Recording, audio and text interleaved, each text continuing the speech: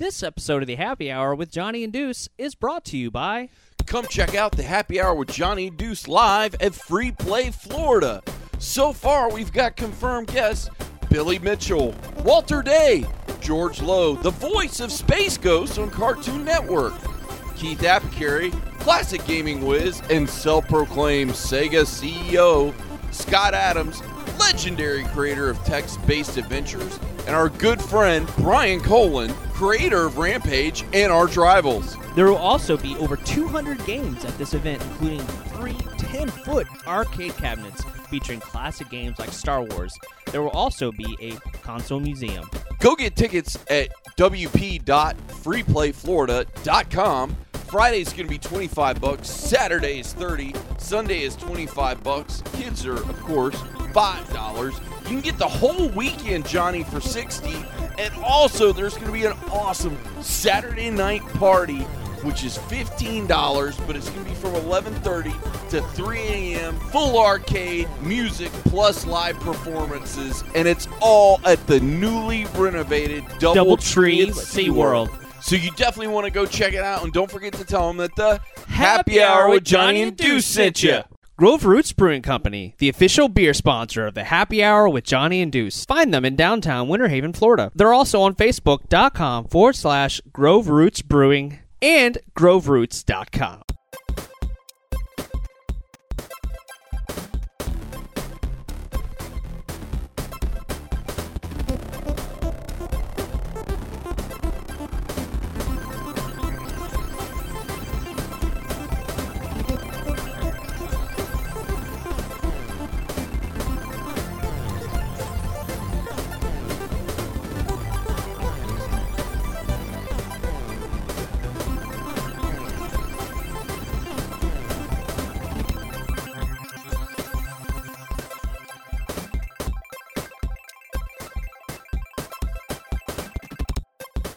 Welcome to The Year in Gaming, a gaming retrospective.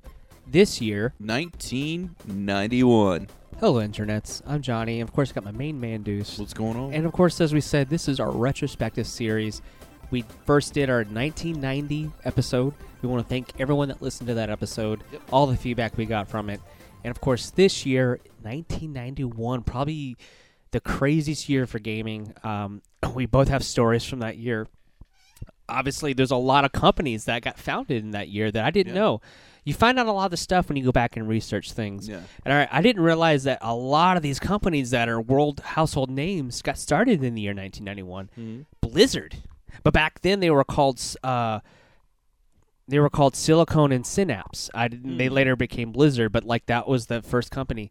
3DO company, who later on could do the 3DO, they came out. id Software, who we know, from the... they do the Doom games. Yeah, and of course Bungie came out back then, so obviously go on to do the Halo games and of course Destiny later on.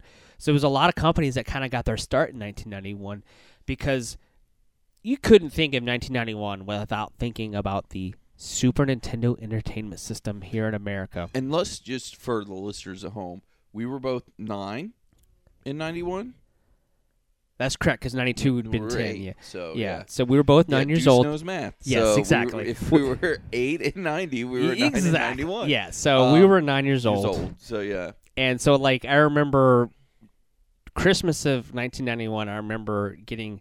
Obviously, this is later on in the year 1991, I got my Super Nintendo. But before we get into the Super Nintendo stuff, let's kind of talk about some of the other games that came out. And I actually want to get your thoughts on this because there's a gaming franchise that came out for the Sega Genesis / Mega Drive, because in the UK and overseas in Europe it was called the Mega Drive because the Sega Genesis, I guess there was some sort of copyright issue with Mega Drive. They couldn't call it that in the United States. That's why they call it the Sega Genesis, because they originally just wanted to call it the Sega Mega Drive everywhere. Which is what I thought their system before that was called, the Sega Mega Drive. That was called the Master System. Oh, Master System. Yeah, okay. so that was the Sega Master System, which was everywhere. Yeah. But in America, they called it the Sega Genesis because they couldn't, for copyright reasons, call it the Mega Drive here, which is something to do with some sort of drive, a computer drive, I think. I thought I was going to say it had something to do with the car. Maybe that was why they couldn't. I think it was some sort of like drive. Like they called it like in some sort of computer They called it the Mega Drive something, and there was a because of copyright that. on that word.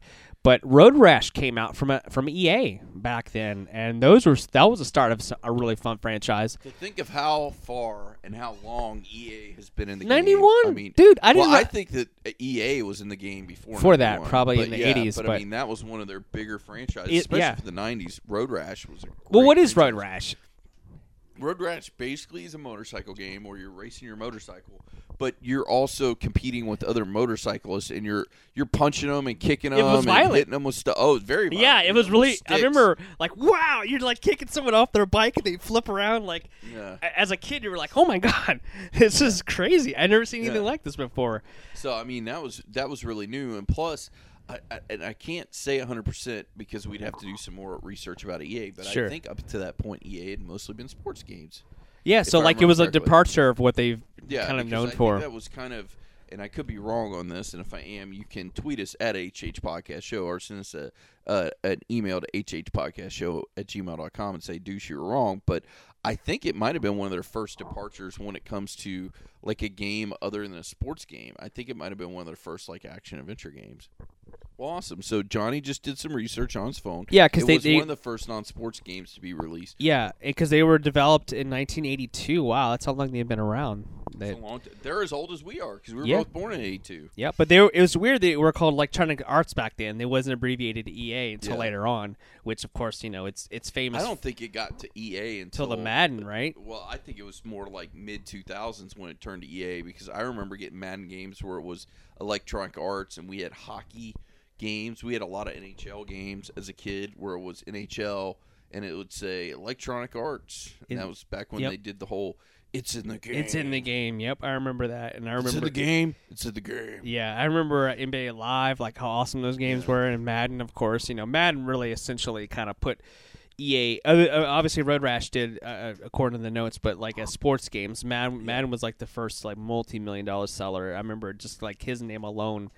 But they had to too. They had to bank on it because they were buying, having a contract with Madden. So Yeah, you had which to make wasn't cheap. Nope. Yeah.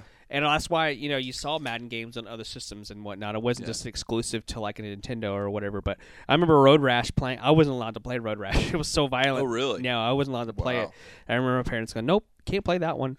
But I thought that was interesting to just kind of see where that series started. And of course, I have a version on the Sega Saturn, which is actually really fun. Yeah. So that game kind of really grew, that series, and it was a cult classic, if you will. Yeah. There was a lot. There's a lot of people I know that like when you think of Road Rash, you don't normally think of like, oh yeah, I love that game. But there's definitely a core group of people that was like, oh yeah, Road Rash is one of my favorite games. It really got me into gaming. And I remember actually, the internet wasn't as prevalent as it obviously is now. But I remember AOL got really big in '91.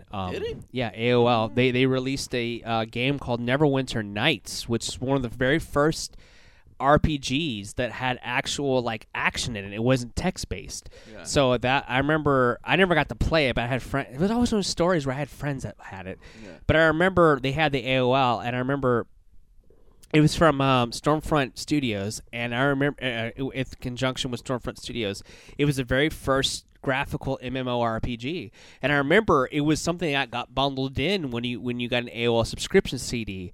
I remember when it was what was it?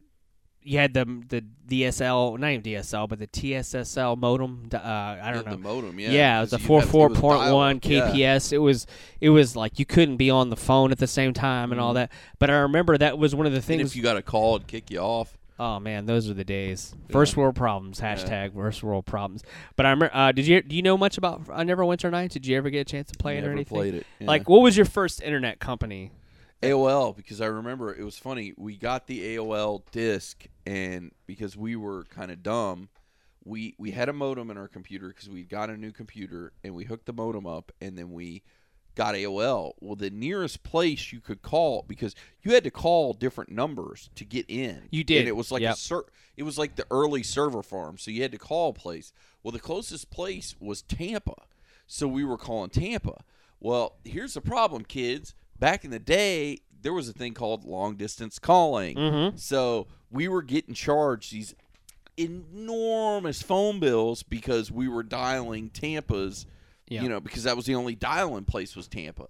So, like, my dad almost called the fraud department. It was like somebody's stolen our phone line, is using it, and then we finally got to the bottom of it, and they had to pay this huge, exorbitant bill, and they're like, "Yeah, AOL's done. We're not doing any more AOL until it gets closer." Yeah, I remember AOL always being, you always had those catchphrases like "You've got mail," and like it was always like "Welcome," "Goodbye." Like it was like in every movie in that year that came out, they always had like someone was connecting to AOL, and there's that sound. And we talk about it a lot. Deuce and I are old now, but like that sound of the startup. Just go online on YouTube right now and listen to dial-up sounds, effects, or whatever. You'll hear the. Like it brings you back. It really does. Because that like, sound. It was funny because like we did that for a long time, and you could get information that way, and it was funny because at the time I would get pictures from it, but like of comic book stuff, and I'd print them out and I put them in my bedroom. Like, it was a big deal back because then. It was like, oh man, like I could get this really cool art of like. DC characters like Batman. But it was Superman back in the day where the picture would load line by line. Like it'd be like, dude.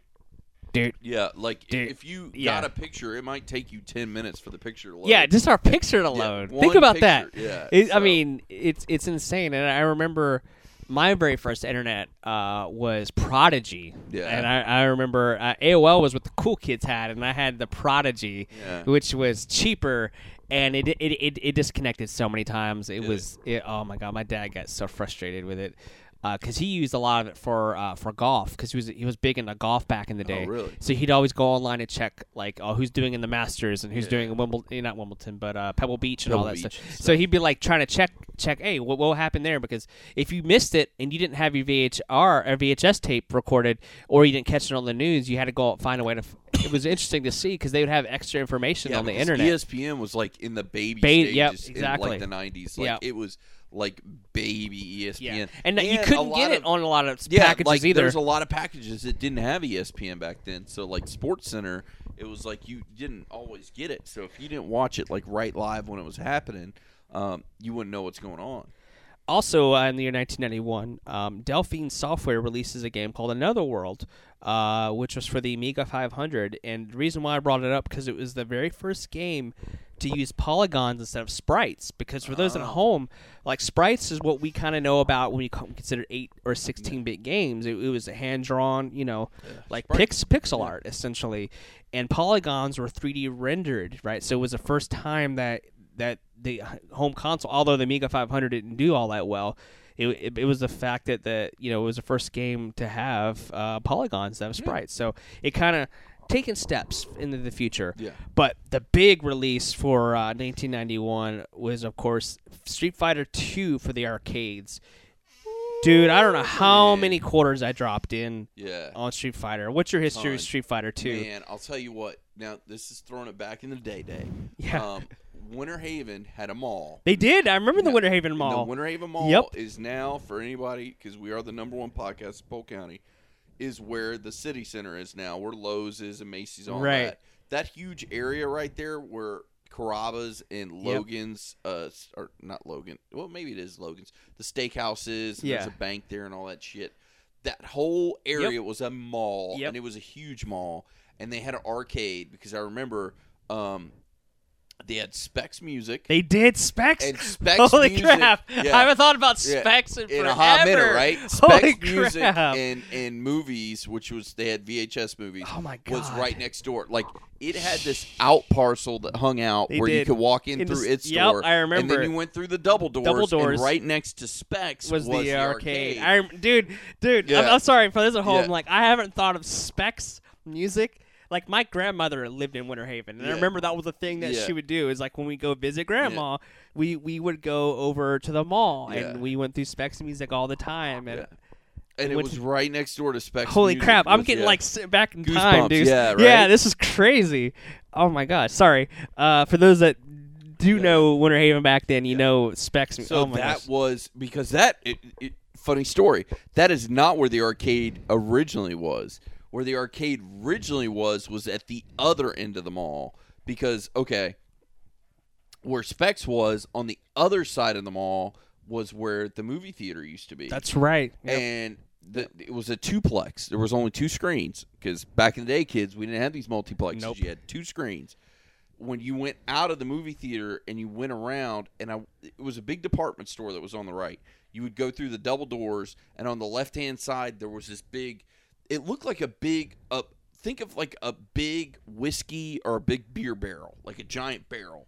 And you would walk through the barrel, and it would get you into the arcade. And I want to say the arcade was called like Barrels of Fun or something like that. Some hokey shit like that. But that was the arcade like through the 80s. But then the arcade, because that arcade was huge. Well, I thought it was like shooting barrels or something like that. Yeah, I think that's what it was. Yeah, some with barrel in it because you had to walk through the barrel. Yeah. But then as the decade progressed, because that son of a bitch was there? huge. Well, yeah, and that was there for a hot minute. I mean, but they moved it down to the other end of the mall and they condensed it. It was a little bit smaller. Right. But that on the other side by Specs Music is where I remember they had Mortal Kombat, or not Mortal Kombat, Street Fighter 2, because I remember that like started the fighting game craze, and I remember they even had tournaments there for that, because I remember being there for a tournament, and I was like, I cannot believe there's this many people in here for a video game tournament. It was insane. Yeah, and I correct me if I'm wrong, and I could be wrong, guys, because you got to remember we were like 9 at the time, so if our memory's a little foggy because things we've done through our lives, forgive us. But I remember Capcom sent them some stuff, so it was like if you won the tournament, you got like an official Street Fighter 2 shirt, and you got a Street Fighter 2 fanny hat. pack. I remember you got a fanny pack. I remember the T-shirt and the hat. I don't remember the You get a fanny pack too. Back when fanny packs were like the jam. Oh my gosh. Back when not only 80s wrestlers were keeping the drugs in them, like when other people were Well, I would put my them. Game Boy in 9. That's how I would do mine. Yeah. Oh. I put my Game Boy in there. I would take him whenever we went to the theme park, and I'd keep snacks in it. That's a good way to keep it. Yeah. When I was a kid, like we'd go to, and I had one that was multicolored, like each side of it was a different color. Yeah, Street Fighter 2 was revolutionary. And I know I've said that we're going to say that word a lot during these retrospectives because every year there was a groundbreaking game, series. And that's the thing. It's considered like the grandfather of the fighting game genre because it really opened the doors. There was Street Fighter 1, which, to be honest with you, I don't think I ever played in the arcade or saw in an arcade. But when Street Fighter 2 came out, we're like, what is this? And that was the first time I remember putting your quarters on the machine. Like, you would walk up to a machine, there's 2 guys playing, you put right up at the top of the screen, you put 50 cents up there. And it was always 50 cents. And that was like, you're like, I got next. Yeah, and then that's why, like, the sound effects and the music like is so synonymous. It brings us back because like you had to sit and wait. But what were you doing when you sit and wait? You'd hear all the music and all the sounds and round 1 fight. And like you'd hear all that. And on the machine, it would have written down like everybody's special move. Yep. So like while people are playing, I'm reading the special moves. So you do your homework before you go up there because you didn't want like a total noob. No. And I just remember I remember the first time going up there, and I'd always go with Guile because green was my favorite color. So I'd always go up there, and I'm like, I always get my ass handed to me because I didn't realize. I was like, okay, Sonic Boom, you had to hold it back, then push forward. It was so cool because it was different mechanics for every fighter. Even though Ryu at the time called Ryu because we didn't know the Japanese pronunciations, but Ryu and Ken were very clone-like, although it was 2 major differences. Ryu's Hadouken, as Deuce likes to say, Hadouken was faster than Ken's, but Ken's Shoryuken was faster. So there was a little bit of difference there. But it was just so crazy. Hadouken was faster? Ryu's? Ryu's was faster. Ryu's was faster with the Hadouken. But Ken's Shoryuken was faster. His uppercut or whatever was faster. I'm not going to lie, out of the 2 moves, I think the uppercut is the one. Oh, it's brutal, man. Because you could, it was hard to defend. Because I remember, like, you play against a computer and you try to jump, and every time you jump, Shoryuken. But also remember, it was the first time that you got boss fights really in an arcade. Yeah, I remember you like got to that Final Four and you're like, holy shit, you got your butt handed to you. I'd lose quarters after quarters after quarters. And Street Fighter 2 is also the game that made fun of you because like if you'd lose, it'd be like the opponent would do like a quote like "You suck, you're awful" or whatever it was, or "You should quit playing, go home and rethink your life." And I'm like, damn, you just dropped a truth bomb on me. Well, that's the other thing too. Like, you'd be all bloody and busted up in your face and black eyes. I remember playing a couple times where I actually, because you got to remember we were 9, we were kids back then, kids, and put my quarters up and playing. And I remember 2 or 3 times, like vividly, I can remember exactly what the person looked like, playing against them, then whooping my ass and being like, here, and then putting another 50 cents in for me because they beat me so mercilessly. They were like, look, I'm going to give you 50 cents so you can play again against me because I just feel bad that I beat you that bad. And mostly they were, I say adults now. They were probably like early 20s or 18, 19. You know, to me, they were adults being, 8 or 9. So, Well, it was also Capcom.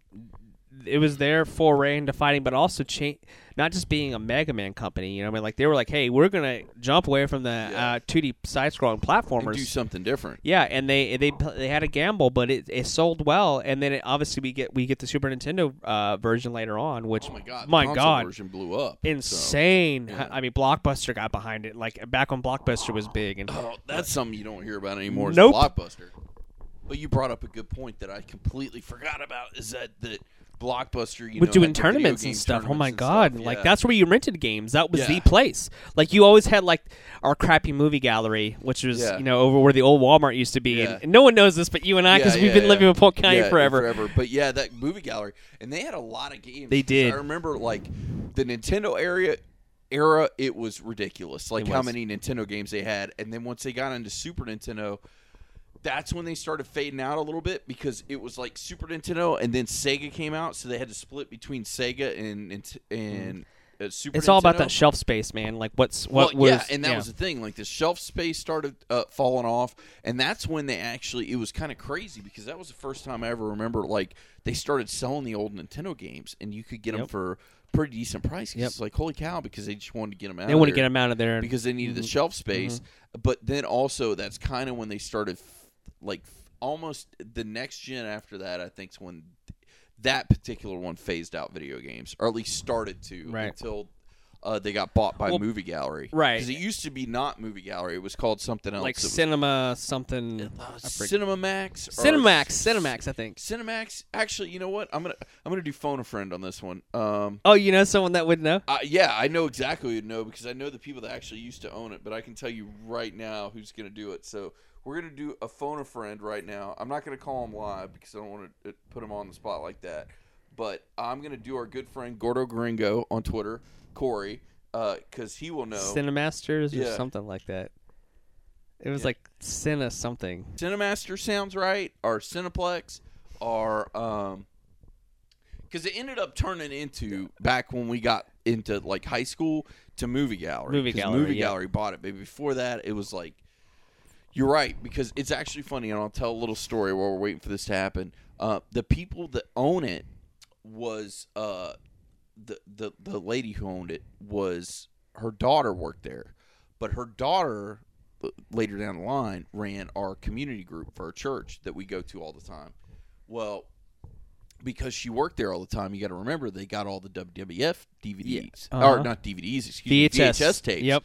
So every year they would send them a couple signed photographs, and one of them was an original Undertaker. I'm talking the big black hat, the purple scarf. I'm talking like second year ever in WWF Undertaker, and their son got the movie Cinemasters. So I was right, Cinemasters. So dang man. Anyway, long story short, so you were right. It was Cinemasters. Wow, look at my brain. Big brain that you actually remember that. But yeah, that was bad. Yeah, so anyway, that shows how long we've been in Polk County. Yeah, exactly. I've been in Louisiana. Yeah. That shows you how long I've been in, because Deuce is obviously from there. But like I've been living in Polk County for a hot minute. I actually remember the name. Like, damn. Yeah, because I mean, I pretty much might as well say I'm from Polk County. Yeah, I mean, because I've been here so long. Because I mean, you got here when you were what, like 8? I mean, yeah. So you got here for most of your formative years. Yeah, exactly. But anyway, long story. So that was really funny. We just live. We keep this all in because it was really funny. Just live text. Our good friend Corey at Gordo Gringo. We're gonna give him a shout out in this episode and on Twitter when this episode goes live. But it was just funny to think like back in the day, like when you like how big Blockbuster was. Like it was the king. Like, but we never ever got one.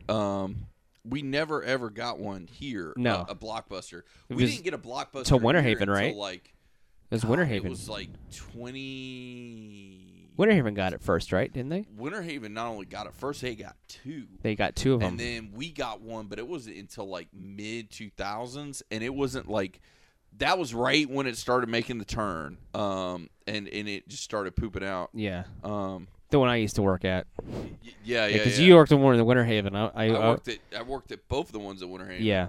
But because I worked at the 2 in Winter Haven, and it was like then the Haines City one opened up, but that wasn't like till mid-2000. It wasn't long after that they started folding because it was only like, goodness golly, I want to say it was like maybe 5 or 6 years that one was open. Because literally strip mall, the ones in, they built that strip mall just for it, and the strip mall is still there, but it's not there anymore. Yeah. So. But yeah, so Street Fighter 2 is just so big. Also later on in 1991 was Sega released Sonic the Hedgehog. Yeah. And look how big that franchise became. And I remember he became the mascot. Like it came from like it was like the little engine that could, like this little game that we made that we thought was gonna maybe be something, and it turns to be the whole mascot. I think it wasn't until Sonic 2 that it really blew up. Because I remember Sonic 2 became bundled with there was the Gen 2 Sega system, which is the one I had, got bundled with Sonic 2. Now the original Gen 1, didn't they come with Sonic 1? I don't think it did. I think they put it in later. They put it in later. Maybe it was later because I remember it wasn't originally released. Kids. By the way, I shouldn't say kids. But people listening, if you don't know, you should go and look up the pictures of these systems because it's really interesting to see. Because the Gen 1 one was huge. And it even had its own little volume button. Yeah, it was actually superior sound. Yeah, it sounded really great. You could produce it in stereo, not mono. It was awesome. Oh, really? Yeah, it was produced in stereo output. It was really on the headset. On the headset. It had the little headset jack but you can on the output front. the headset into your stereo system or whatever. Really? Yep, you could actually output it. My dad did that, and really, yep. And I remember. I remember later on though, like I told the story before on the show, and my cousin was sad he didn't have a system, and I had a Super Nintendo at the time, so I ended up having to give him my system later on. But like I remember that Gen 1 system.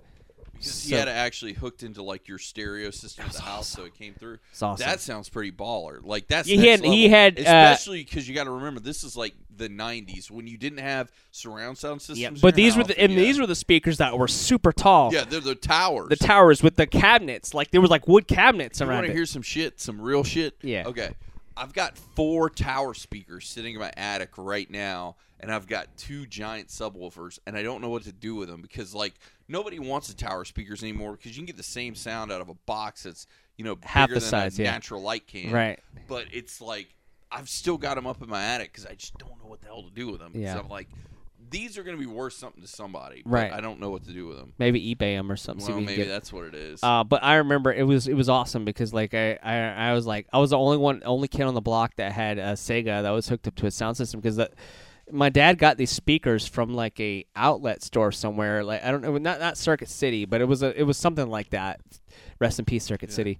But it was like a store, that electronics store.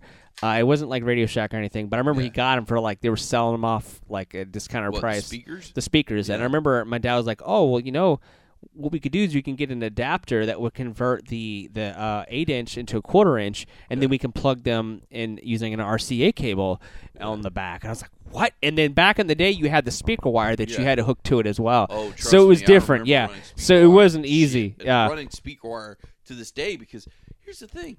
What are we, 2016? You still got to run speaker wire. Yeah, what the heck? How have we not gotten past running speaker wire? It's insane. But I remember Sonic the Hedgehog. I remember a friend of mine had. It was like I had the NES, and then I had. It was a big deal because that was the Sega Genesis was 16-bit, and I remember like Sega was really big in hey, this is killing Nintendo. Like Nintendo can't do this. They even made. Sega does what Nintendo don't. Remember those ads? Like what's that? Sega does what Nintendo don't. Like I've never heard that. You ever heard that before? No. Yeah, like Sega was really big into the marketing campaign at this time because they were like, "Oh, well, we got this awesome fast mascot. Yeah. Look at us. Blast processing and and all this. What was blast? Nothing. Processing? It was just a fake marketing term. Yeah. Just to say that we had something yours couldn't do. It didn't mean anything, but it sounded good. Yeah. Also, in 1991, Final Fantasy IV released in Japan, which later became known as Final Fantasy II in North America. Big fan of. Big fan of that game. Of all the Final Fantasy But games. the biggest thing was bundled in Super Mario World with the original Super Nintendo Entertainment System. Came out in August, actually, in the United States. And, of course, in 1990 in Japan. But 1991, that was the year the Super Nintendo was released. And that game is just... That system is arguably one of the best systems ever released. I still think it's just incredible. It's still incredible. And I remember the Super Mario World. I remember it was Christmas in 1991, and I've told the story before, but for those that haven't heard it, I remember getting it for Christmas in 1991, and I still have my original Super Nintendo. It's got the yellow on the bottom. As our good friend Megabuck said, from Retro Game Treasure, he's like, it all really depends on what part of the world that your system got made. And that blew my mind. I was like, the plastic that was in it. But I saw my original Super Mario World that I got from day one, which is really weird to think about it. Like that, I still have it. My controllers went to shit, but the system still works, knock on wood, and my system still works. And I remember just getting like maybe an hour with Super Mario World and just being blown away by how colorful and bright and how amazing it looked. And then I had to go over to my uncle's house, and we had to have like dinner and stuff. And the whole time I was over there, I was like, I just want to play. I just want to go back and play my Super Nintendo. And my dad's like, No, you gotta wait. He's like, no, you gotta finish your meal. Yeah. Oh my God, it's always like what you said earlier about finishing your food. It's like, oh my God, yeah. I like this scarfed it down. And it also was the launch title. F-Zero came out the same year, which that game I didn't get to play. The F-Zero. Yeah. See, it was funny because I sent you these today and I read them, and the thing that surprised me is I didn't know the F-Zero came out the same year as the system launch. Yep. For some reason in my mind, I thought it came out a couple years later, but you also got to remember, like you said in the 1990 retrospective, which if you guys haven't listened to that, please go back and listen to it. It was a great episode. Is that, we were kind of behind the curve because we're getting a lot of things through Nintendo Power, and if a game released, it might take 6 months. Especially because of localization and stuff, yeah. So because it released, we didn't know about it. And plus, I was pretty early to the Super Nintendo game. Like, as soon as I found out it released, it took me about 6 months to earn the money to get it. So I got it the launch year. Yeah. And that's why I said it came with the awesome Super Mario World, which was great. Oh, my God. But that's the thing. Like, systems now don't understand the whole package a game with the system. They don't do that anymore. No. Yeah. Because that was the thing all the way up until, I think, goodness gracious, maybe PlayStation 1 was the first system I remember being released without a game package with it. Well, I think it was before that because Super Mario 64 wasn't bundled with the 64. You had to buy it separately. You sure about that? Oh, wow. Yep. Because I remember my parents, they were scared, they were afraid because they had bought the system and they couldn't find Super Mario 64. Yeah. They're like, oh my God, I'm going to get our son, a 64, but no game to play. Yeah. So it wasn't bundled in with it. You had to buy it separately. So, well, maybe it's because I'm thinking later. I think they did later. In the they did. Cycle they did, but maybe right out the gate they didn't. Yeah. But especially Nintendo and Sega were the ones that was like, you bought a system, you got a game. You got a game with it. Yep. NES, yeah, they did the Sonic Super 2. Nintendo, Sega. Sega Genesis. Yep. All the way, I think until, like you said, 64. And then when a Sega got out of the cartridge market. And then the only time you ever got like a bundle now is if it's later in the life cycle or if they're trying to do a holiday bundle or something like that. Well, that's the only time bundles have become like tradition now. Like all the new systems do that. But kids, back in the day, it used to be standard with your system. You got at least one game with it. Yep. So in 2 controllers, right? You usually got 2 controllers, didn't you? Memory serves. With my Super Nintendo, I did because I remember I got it. I got Super Mario World, and I got 2 controllers because I remember. Yeah, you got 2 controllers back in the day. Now you'll love this.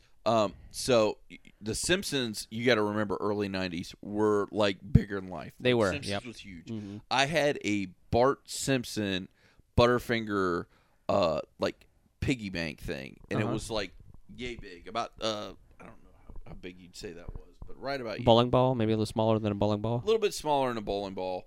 But it was a box, and it had a little lid that you could open. Because I remember I got it for Christmas, and it was full like baby-sized Butterfingers. Yeah. And you could lift the lid up, and it was made of metal. So I kept all my money in there. Sure. And I was hiding it like I was a gangster. I'm like, I know my mom. Yeah. So we went to Walmart, and we bought it. And I remember the lady had to get a ladder to get on the top shelf and get because it came in a big ass box. It did. And get it down, and then I had to pull out all my money and I had to open the top of it and count it out. And some of it, of course, was in change. Yeah. So like we were there for a hot minute. Oh my God! Imagine doing that now. Like, they tell you to just eat it. Yep. But I remember it was a nice old, or not older lady, but old-ish African American lady, and she was super nice and counted out. It was me and my mom, and I can't remember what she said, but she said something like, "How'd you get all this money?" And it was like, "Well, I've been mowing grass and been doing all this." She's like, "You got all this yourself by yourself?" And I was like, "Yeah." And she's like, "Good for you." And I was like, "Oh, okay, cool." Nice. And, and I got my system. I took it home. And I remember because as soon as I got it home, I was plugging things in. I thought I was like the Zen master. Well, back then, you didn't come with RCA cables. It came with the RF adapter.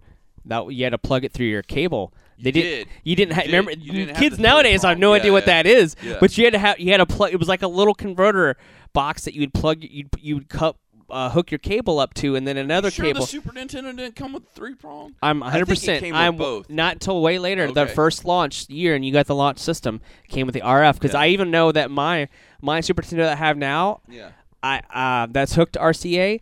I bought those cables later. Those aren't what system with the system. I had an RF first. Yeah. The original launch had an RF, so that was essentially it would. You would put it on channel 3. No one knows. Yeah. No one knows the struggle. Or 3 or 4. You actually switched it on the back of the Super Nintendo at 3 or 4. But like, and it didn't. And now that you mention it, I think so. Yeah. Because I plugged it in, but I also remember I got it home. I plugged it in. I said, "Mom, will you play with me?" Because when now I'm talking when I was little. I'm talking like 4 or 5. Because I remember peeing in my freaking BVD white underwear, like just underwear. And getting my original Nintendo and being so excited. And me and my mom went in my bedroom and we hooked it up. And me and her played Mario Brothers together. So I said, "Mom, will you play Mario Brothers with me?" And she's like, "Sure." And we went and we played Super Mario Brothers. And she's like, "Oh my God, this is amazing!" Like it blew her mind how good the Super Nintendo was. And fast forward that story a little bit more. We had a great sponsor on our show, the 8-Bit Artist, who sent us a lot of great work. We hung up the Evolution of Mario painting in my house, the little print. And when I hung it up, my mom goes, "I love that Mario. He's so cute." And like as we're hanging it up, and I remember that I played Mario 1 with her, and then we played Super Mario World. That's together, awesome. Which is really, really cool. That's cool. So, cool memories attached to that. Yeah, because it was so much fun, and Yoshi blew her mind. She was like, "What? You get a dinosaur and he eats things? That's amazing." It was a great game. It really was, top to bottom. I think it's the best Mario game they ever made. It's definitely one of the best. It holds up really well today, and it's just so much fun to play. We can't talk enough. We've talked about Super Mario World in the past. Yeah. It's just a great game. This episode of the Happy Hour with Johnny and Deuce is brought to you by Retro Game Treasure. Retro Game Treasure is an amazing monthly subscription service. They send you custom-tailored boxes straight to your door from the video games that you love. You go on there, you have a wish list, you have your console of choice. They'll send you games from an assortment of consoles like NES, Super Nintendo, Sega Genesis, Sega CD, Sega Dreamcast, Sega Game Gear, Game Boy Color, Xbox, PlayStation 1, PlayStation 2, GameCube, and many more. Now announcing they are delivering straight to you Nintendo DS games and PSP games. What do the listeners of the Happy Hour get, Deuce? Put in Happy Hour in the promo box and you'll get $2 off your order. Remember, with Retro Game Treasure, you get classic video games delivered every month. Go to RetroGameTreasure.com. Pick your consoles, set your preferences, and add to your wish list. And don't forget to tell them that the Happy Hour with Johnny and Deuce sent you.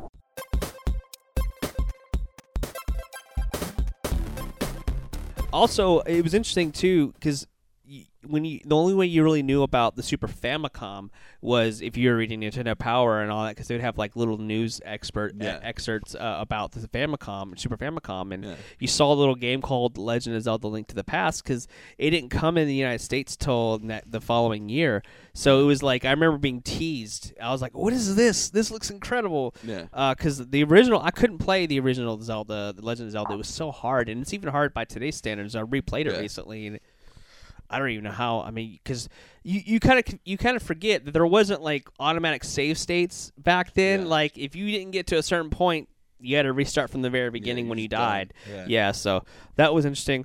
Also, this was the year that like DOS and Macintosh computers and like you played Microsoft Windows was really kind of opening up. Yeah. So like really so it was like you played things in DOS mode. Remember, like it was weird. Like you had to go in and like open up special window. Yep, you'd boot up in DOS. It's so strange. Like to think about DOS now. Yeah. Like that's why like a lot of your computer games don't work anymore.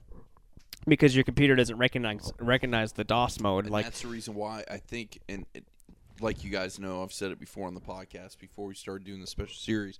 I don't have a computer right now, but a lot of people that do have computers that can play a lot of games, like these Steam games, they're having to kind of retrofit games to make them work. Like somebody was telling me the other day, it was one of my favorite games as a kid, was the Blade Runner game. The Westwood Studios made for the PC. Mm-hmm. And the short version, long stories, when I originally bought it didn't work for crap on because I didn't have a fast enough video card. A long story short, later down the line, I bought it on a newer computer and it did work.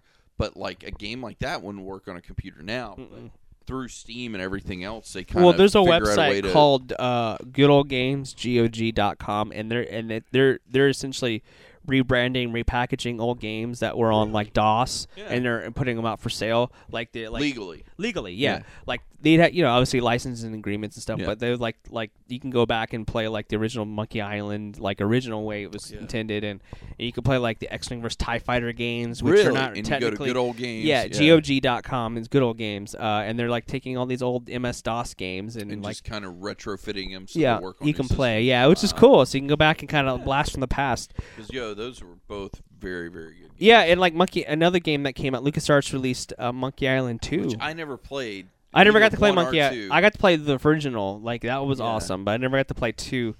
And that got released for the for Microsoft Windows, Amiga, DOS, Macintosh, and Amiga OS as well. So like that got released everywhere back when they were like computers. Let's just put it everywhere. There's point and click action adventure games which you don't really see anymore, but like those are the back of the day. Rest in peace, LucasArts. Like that's so sad to think LucasArts is no longer a business anymore. Like it's all the Lucas games are Disney owns it, so they sub it out to different companies. Of course, EA essentially has all the big Star Wars games now. But like it's crazy to think like how awesome LucasArts was back in the day. Like all the X-Wing vs TIE Fighter games, they had some awesome Indiana Jones games. I mean, Full Throttle, like all these awesome games they would release.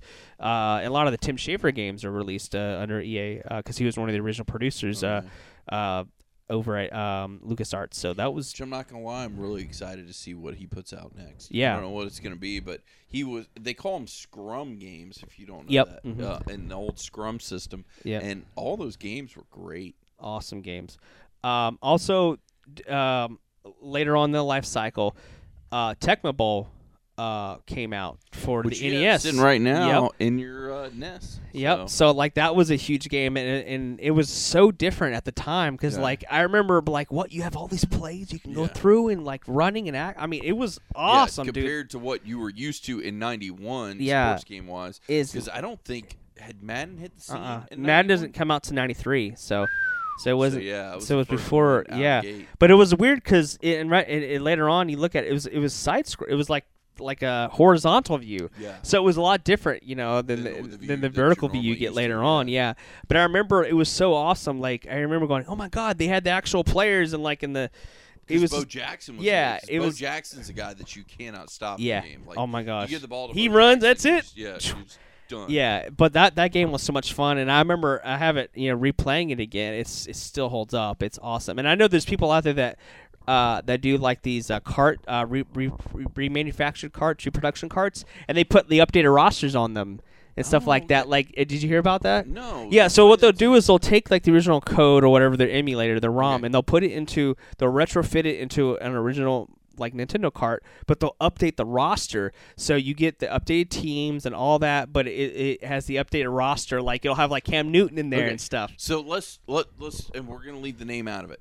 A while back I'd found a website and I was like, hey, check this website out. They've got these video games. Yeah. What was the name of the place? repro. Well, doesn't they're matter. called repros. Repros. Reproductions. Yeah. Reproductions. Yeah. And they had reproduction games. It was like, wow, I can get a cart with the Turtles in Time game, Right. on it, and it's a lot less than I can get on eBay. Right. But you guys were like, look, they're basically putting a chip inside of an old school cart that you can plug in and play it. Yeah. Is that kind of the same thing?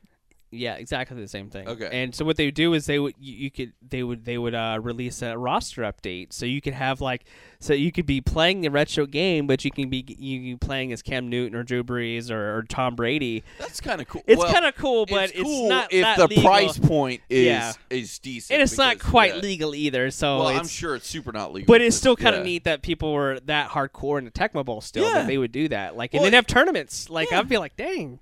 Well, that's that was cool. kind of like the one website, and we'll leave the name out so Yeah. we don't get in trouble, that I showed you because they had it was like Ninja Turtles Tournament Fighter and Ninja Turtles in Time, and the cart was like $50. I'm like, dude, Turtles in Time by itself is like a $65, $70 game, and that's Yep. on the low end. I Right. mean, I've seen it way higher than Yeah. that. But it's like they're giving you that, and they're giving you Tournament Fighters on one cart that Right. will fit in an original Nintendo and play. That's really cool. But I had a feeling that had to be on the shady end of Shady McGrady Lane. With a real yeah. shady stand up. Yeah. But yeah, so that was interesting. Also, that year we know now, but back then it was kind of new. Sid Meier's, remember they had Civilization came out back then, and that became we're up to Civilization 5 now. 5 or 6. I mean, yeah, it's been but a like minute. that, those were great because they were kind of like the original precursor to like a Command and Conquer, if you look at it that way. Actually, in retrospect, you're right. They Yeah. really were. Yep. So Yeah, you had that RTS style, and you're going against different troops and creating your worlds and growing and getting crops and creating, and it was really like I never a got to, very early version of Settlers of Catan, if you will. I never got to play it that version, but I remember Civilization 2. I remember playing, and I was like, wow, this is Did awesome. you play it on PC or how'd you play PC. it? It was a Like IBM Frenemies or app. something? IBM Aptiva in Windows 1995. I remember I got to play it. It wasn't my own copy. I got a version. Huh. That's all I'm going to say about that. Not in the most legal manners, but I remember back then you could burn copies of games, and there wasn't any production or any sort of copyright. 95. Wow. Yeah, Windows 1995. It was a IBM Aptiva. I remember it was the name of it, and it came bundled with a bunch of demos. I remember. Oh, really? It was like a binder. They give you a binder of demos, like the Encyclopedia Britannica version, Well, on I remember it was say it. I can't do it. Encyclopedia Britannica. Thank you, sir. They gave you that, and they gave you like 3 or 4 other demos when you got a new computer. Because I think we got one right around then. Because I want to say it was right around. I know it was when X-Wing came out. Yeah. So Yeah, and a lot of the 95, Sierra 96. games were really hot then too. Yeah. And I remember just being like, oh my god. And they That had and LucasArts games LucasArts were blown up. Not huge. just X-Wing versus TIE Yeah. Fighter, but like the Indiana Jones and all Yeah, that. it was so I'm sure huge. we'll get to that once we get to the 95. Exactly. episode of the retrospective. Also, later on that year, the Mega CD, which we later on known as the Sega CD, got released in Japan back in December 1st. And that blew my mind when I read that. I'm like, God, 1991 is when Japan got the Sega CD? Like, we didn't get that for a hot minute over here in the United States. I want to say it might be 90, 3 or 4. Yeah, 3 or 4 or something like that. It was a while before we got it here, and I'm just like, wow, Japan was already playing around with CD-based games. Because yeah. I mean, even audio CDs weren't even really all that prevalent yet, but they were deciding like, hey, we're gonna make a game off of a CD-ROM. Like that's Well, I think they probably did it because of the storage space. Because True, you yeah. know, the CDs had so much more room than carts did. But it was also the year that Windows and Macintosh, Apple Macintosh, they were kind of really getting their foot in the door, or cutting their teeth, if you will. Yeah. Because it was back when like CD-ROMs, like that. When you remember, Apple owned the industry at the time. Because remember when you go to school and like you'd have all the Macintosh computers. I remember just as a kid, like when you went to the library, it was Macintosh computers. Yeah, it was all Apples. And it wasn't And until I think that might have been part of the deal. It's like, hey, school board, if you buy our computers, we'll give you a 30-40% discount. Exactly. Just because then they can move more units. Mhm. And plus, if the kids play that at school, what do they tell mom and They're dad? telling We mom and wanna dad, get- yeah. we wanna play Exactly. with an So like Apple. PC gaming was really interesting because it went through a big revival in the mid 90s, when Windows 95, I think Windows 95 was the first real affordable home computer, because the Macintosh was expensive back in the day, and I knew some friends that had the Commodore 64 and different versions and all that, and Amigas and stuff like that, but I remember like Windows 3.1 was still kind of janky, like.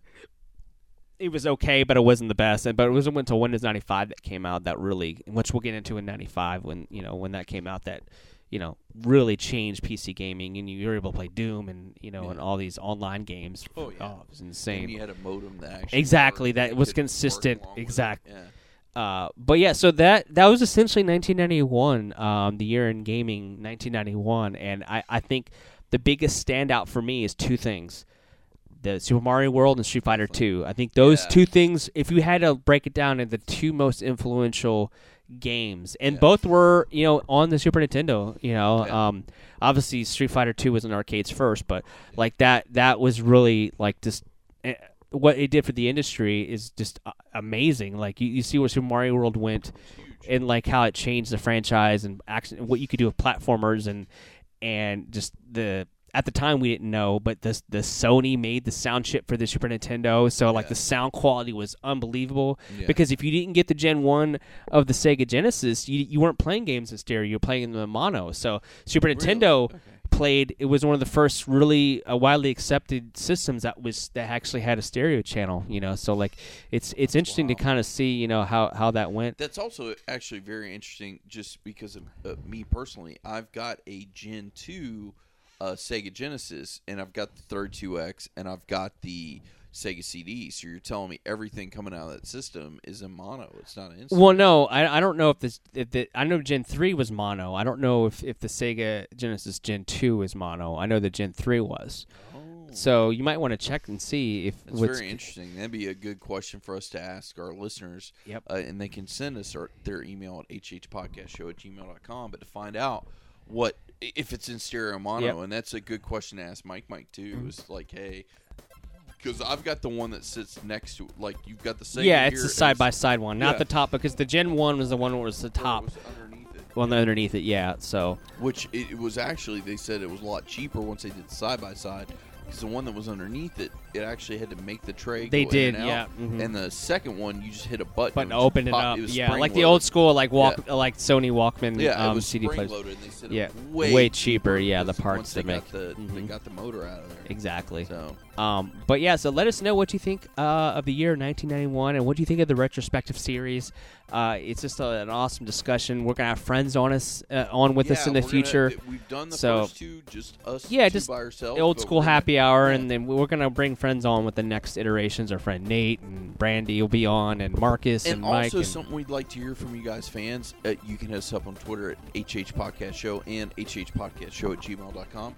What years are you looking forward to, and what years would you like us to do? Is there a special year, like, hey, I'd like to hear what happened? And if you have questions that year, like like, hey, 93's coming up, 94, 95, like, get questions ready for us and send it to us early. hhpodcastshow@gmail.com, and they can find us on Twitter at hhpodcastshow, and then of course facebook.com/Happy Hour Podcast Show.